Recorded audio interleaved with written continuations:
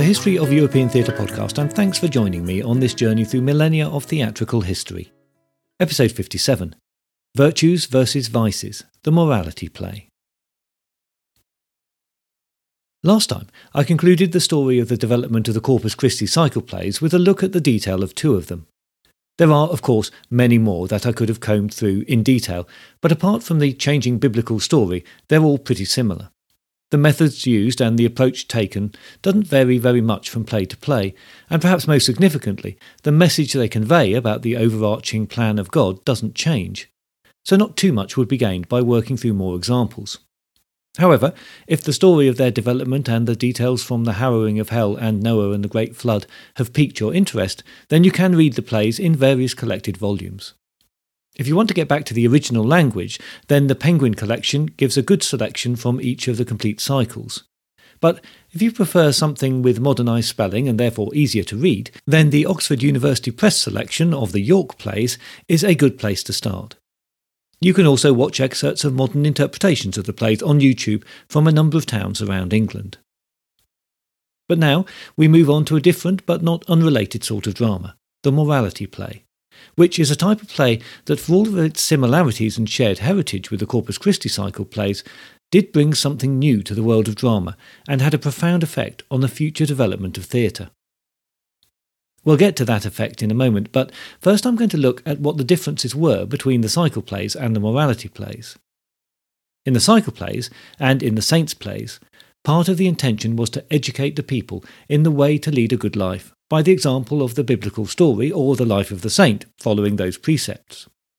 The fundamental difference with the morality play is that it attempted to impart that same education through a much more personalised example. These plays were designed to illustrate how the individual might be trapped by the devil and led, however unwittingly, into a bad life. The plays aim to show that the devil set traps for each and every individual, and that every man or woman, regardless of social status or wealth, should be wary of what was around the next corner. God and the salvation provided by the death of Jesus could save you, but a constant lookout was required. Recalling the idea of the ludus, the game, the tension between man and the devil was often portrayed as an ongoing war of attrition, where a round of defeat for the devil would only lead to another attack with renewed vigour. He always had an eye on the main prize, the souls of men and women. The morality plays were a means to stage a debate, and much more so than the cycle plays ever did. These plays included elements of debate, of course, Jesus debating with Satan in the harrowing of hell, for example, but the narrative story was always the main thrust. The morality play was more overtly a debate, and as such was less concerned with a storyline. Their focus was primarily and overtly on the education of the audience rather than for their entertainment. The concept of the education of the masses is really key here, although this didn't mean, as we might expect, that they were part of a more general attempt to improve the literacy level in the general population. With the majority of people being illiterate, education through visual imagery remained the potent force that it had been for centuries, and hence the decoration in churches, the pictorial storytelling in a stained glass window or wall-hung tapestry, and the development of the visual church ceremony, and the dramatic interludes that became religious drama. On the website there's a blog post I wrote about a recent visit to Roslin Chapel near Edinburgh. This is the medieval church that features in the book and film The Da Vinci Code, but the reason to visit the chapel is not that, but to see the carved decoration there. It's a wonderful example of how the medieval mind was tuned to pictorial storytelling. There are some pictures on the blog post, or you can go to the chapel's own website for more detail. I've put the link in the show notes for both sites. From St. Augustine, writing in the 5th century CE, the Church had supported the idea of a well-organised Christian education, with much of that drive being carried through the monastic traditions. St. Augustine established the basis with grammar, rhetoric and dialectic as the three-pronged basis for all learning. He was borrowing this from previous classical period ideals. Grammar and rhetoric equipped a man with the ability to express an idea, and dialectic the ability to investigate the truth of an expressed opinion. To these basics he added music, arithmetic, astronomy and geometry as subjects worthy of study in a Christian life. These 7 subjects became known as the liberal arts. By the Middle Ages, these arts had become personified and represented with symbols for the benefit of the illiterate majority. Lady Wisdom was their leader and personified the benefits of their collective virtues. Through monastic teachings, the rules for living a Christian life were formalised, and in opposition to the virtues, the idea of the 7 vices were developed. These then became, over time, the 7 deadly sins. Gluttony, lechery, covetousness, anger, sloth, envy, and pride were Satan's tools in his fight for men's souls. But the virtues could save you. Mercy, justice, temperance, and truth, known as God's virtues, and the cardinal virtues of faith, hope, and charity, were the guiding lights for man's salvation. These concepts were forged from the 6th century onwards into the education given to monks and clerics, but didn't move beyond the church service or monastic preacher until the 12th and 13th centuries, when universities first began to appear across Europe. With the establishment of centres from Oxford to Paris and Bologna to Krakow and beyond, knowledge and education became internationalised for the first time, and was owned by those who taught at the institutions. In fact, the universities resembled the craft guilds in many ways.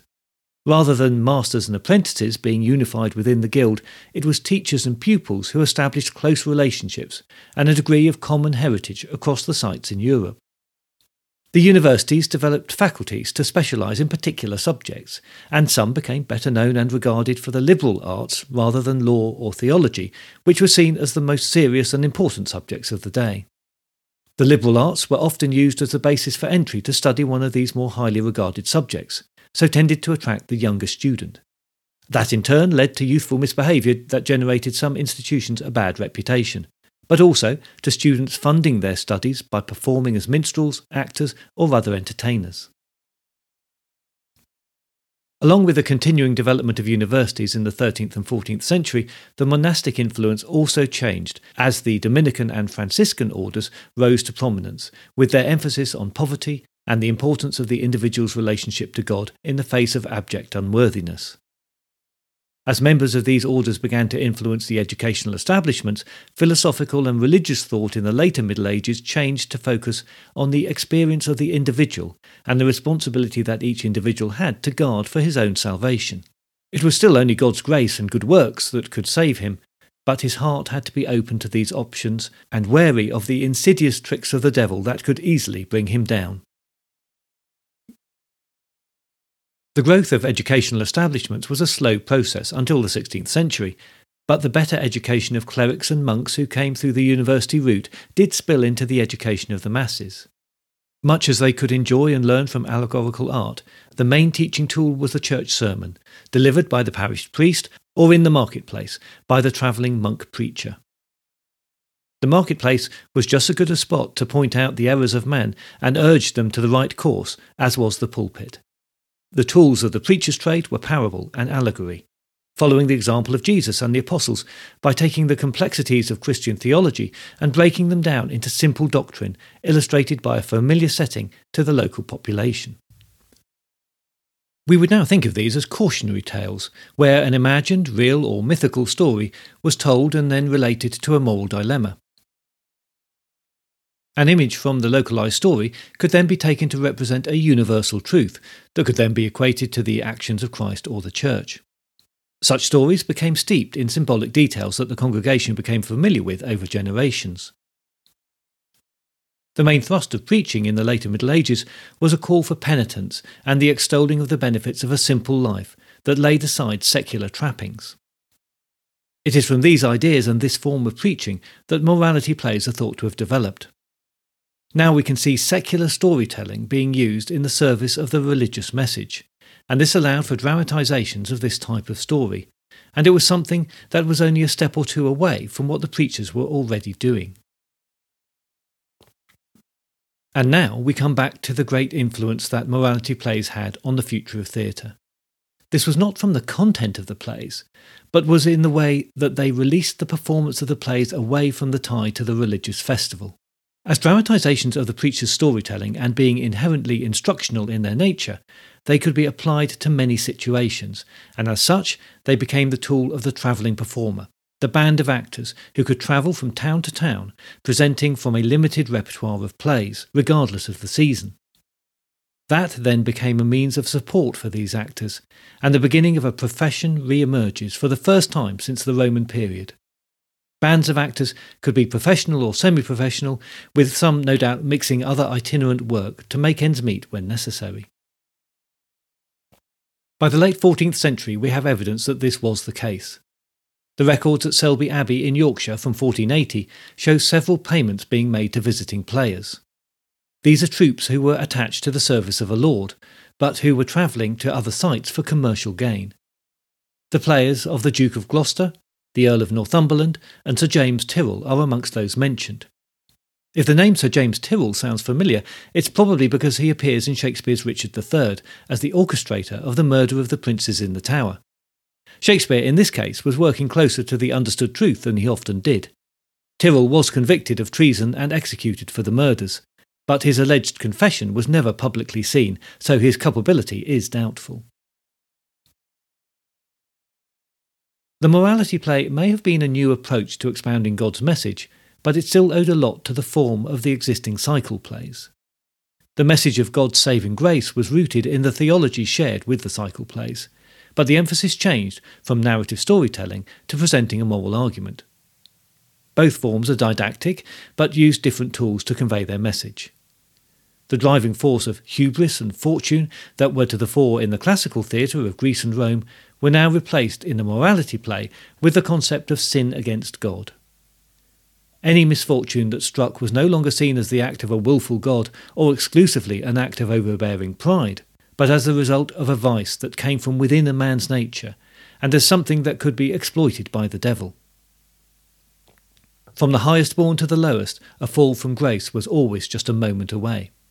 However, such faults did not guarantee damnation, as long as they could be recognised in time for repentance to be effective. With that premise and the prospect, if not exactly the certainty, of a happy ending through repentance and forgiveness, these plays were not tragedies of the state of mankind, but on the contrary are essentially hopeful. The same themes are carried through other literature of the time, and it is, for example, in this sense that Dante called his narrative poem composed in the early 1300s the Divine Comedy. In the morality play, as was seen to some extent in the cycle plays like The Last Judgment, the fall of man from grace was equated to a personal moral weakness of character, which meant that the highest to the lowest could be seen to fall from God's grace through their own actions. It's as if all of the 7 deadly sins surrounded every man, just waiting to detect the chink in his armour that would allow one or many of them to ingress to his soul. Typically, it's only after the attack has begun that realisation dawns on the protagonist of the wicked actions that he has undertaken, and that salvation is still possible through repentance. From potential tragedy comes the hope of forgiveness. Theologically speaking, this is the central tension in the plays, although the majority of the audience may well have got more enjoyment from the spectacle of the physical fights on stage that represented the spiritual battles. It's possible that morality plays existed before the end of the 14th century, and records have been lost, but, far as we can see, this is the period where they gained some prominence and popularity. Elements of morality tales probably existed within the early church liturgical dramas, and, as we know, also featured in the cycle plays.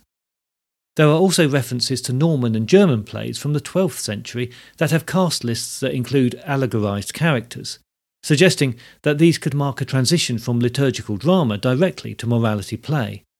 Once again, the detail is scant, but it's reasonable to think that the development of the morality play could have come via both routes and quite possibly independently of each other. What can be said with a little more certainty is that about 2 centuries later we have plays that are distinctly different from the early liturgical drama and the Corpus Christi cycle plays. In relation to the former, they were written to be spoken, not sung, and in the vernacular, not Latin, and unlike the latter, were not narrative stories as I've discussed. The use of the vernacular is significant. In England, there's mention of the monks having taught the Paternoster, the Lord's Prayer, in English, and it being recited in the vernacular in the York plays of 1378. This is referenced by John Wycliffe, translator of the First English Bible, and as we lack any other detail about the play, it's become known as the Paternoster play. Records from Beverley in Yorkshire hold another clue to this development.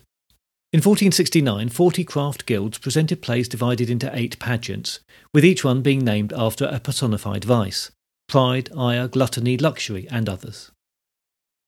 The presentation is noted as being in the same space that was used for the Corpus Christi plays. A performance in nearby York is described as holding up the vices to scorn and the virtues to praise. We have no details about the plays themselves, but they were often revived until the late 16th century, so appear to have had a lasting popularity. Other scratchy records suggest that plays like these became alternatives to the Corpus Christi plays, and were sometimes presented on the feast day itself. The prompt book from the York Plays of 1446 describes the play as being about the articles of the Catholic faith. It was revived frequently in the following years, but again, we have no details about its content, and is now referred to simply as the Creed play. King Richard III was present at a performance in 1483. Until 1495 it was presented in various parts of the city, so we assume in the pageant wagon style. But interestingly after that, performances were given in the common hall. Although this hall hasn't been specifically identified, it does suggest that we are beginning to see performances moving indoors from this time. The Creed play had a long life. It was passed from the Performing Trade Guild to the Corpus Christi Guild in 1446, and when this was suppressed in 1547, it passed to the Hospital of St. Thomas. There appear to have been attempts to revive the play several times in the 1560s, but the implication from the records is that none were particularly successful. In 1568, the play was sent to the Dean of York for approval as another revival was attempted. The Dean chose not to give his approval. His reasons are interesting. This is my translation and adaptation of his Middle English. Though it would have been possible 10 years ago to present this piece, and it would have been well liked now by the ignorant masses, in the light of this time of truth, I know the learned will dislike it, and I am uncertain as to if the government will tolerate it. Just to put this into some context, 1568 was the year that Mary fled from Scotland to England after the military defeat by her Protestant half-brother and sought refuge with her cousin Elizabeth, who kept her under close arrest. By this time of truth, the Dean of York means the religious changes brought about by the Reformation, and so this speaks to the eventual fate of all of the religious drama that had flourished for centuries. The morality plays are clearly dramatised allegories that use personification to create a reality that sits somewhere between the visible world of man and the invisible world of God. But there were some subtleties about them too. To us, they can now seem a little confused in their characterisations, which, although it seems to go against the strict didactic of the play, presents a humanised version of the vice or virtue. One striking example is in the play Mankind, where the personified character Mercy pleads for mercy from God. Now initially that seems a strange encounter for the author to set up, but it leads to mercy being shown as a very vulnerable virtue, just as it might be in a person as circumstances and situations change. The personification can be rather fluid and possibly gave the audience a rather nuanced view of how virtues and vices interacted in the human condition. At their best, these plays could have been thought-provoking for the individual, who might be left contemplating where they sat on the spectrum, as we would say today, between virtue and vice.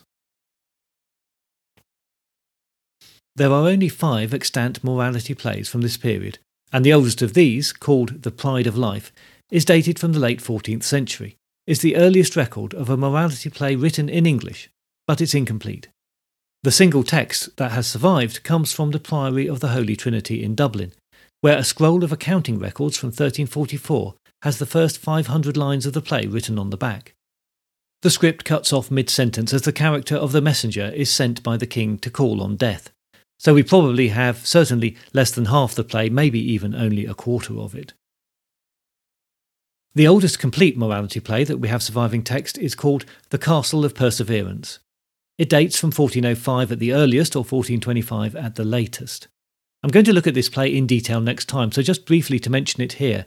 It was designed to be performed in the round in an open-air space.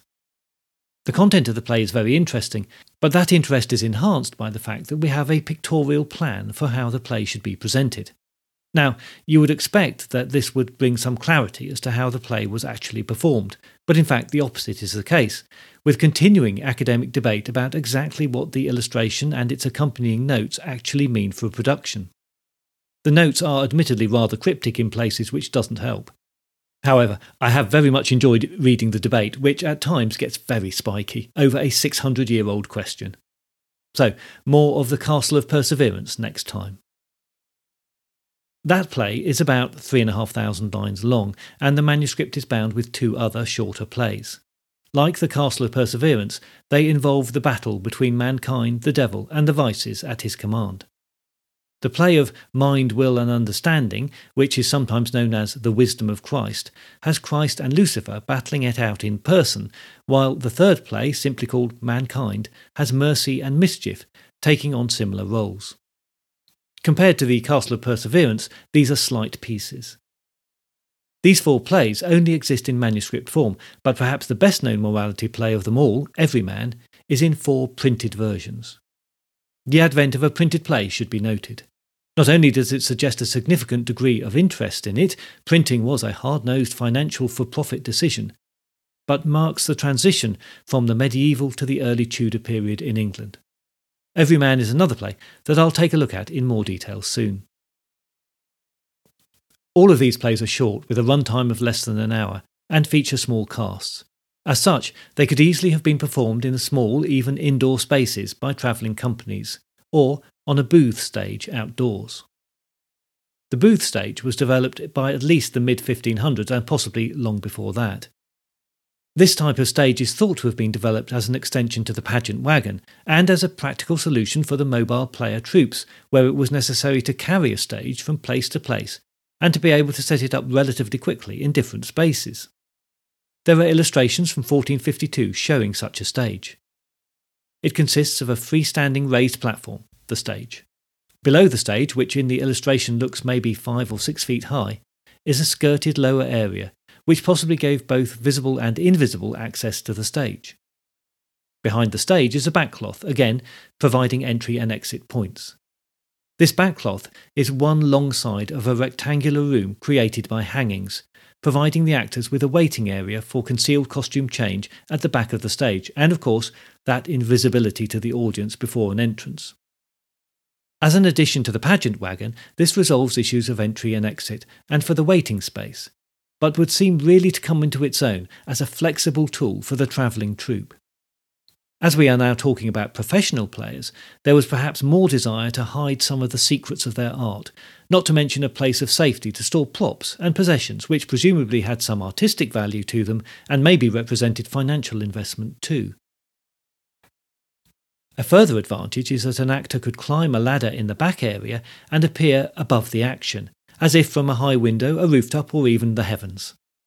No need for a crane and a harness, just a ladder and a head for heights. Where an indoor space was available, then the same curtain arrangement could be set up to provide the required facilities. The booth stage is a beautifully simple solution to many of the issues that actors must have faced, and probably explains why it survived well into the Elizabethan period. But of course this is not really a new invention.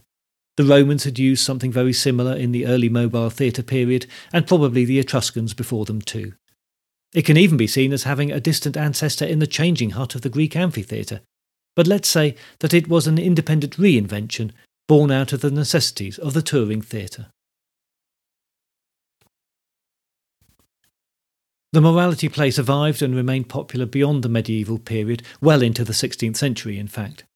They continued to feature personified virtues, vices and other character traits, and followed the character arc that is best described as the temptation, fall and redemption of the protagonist.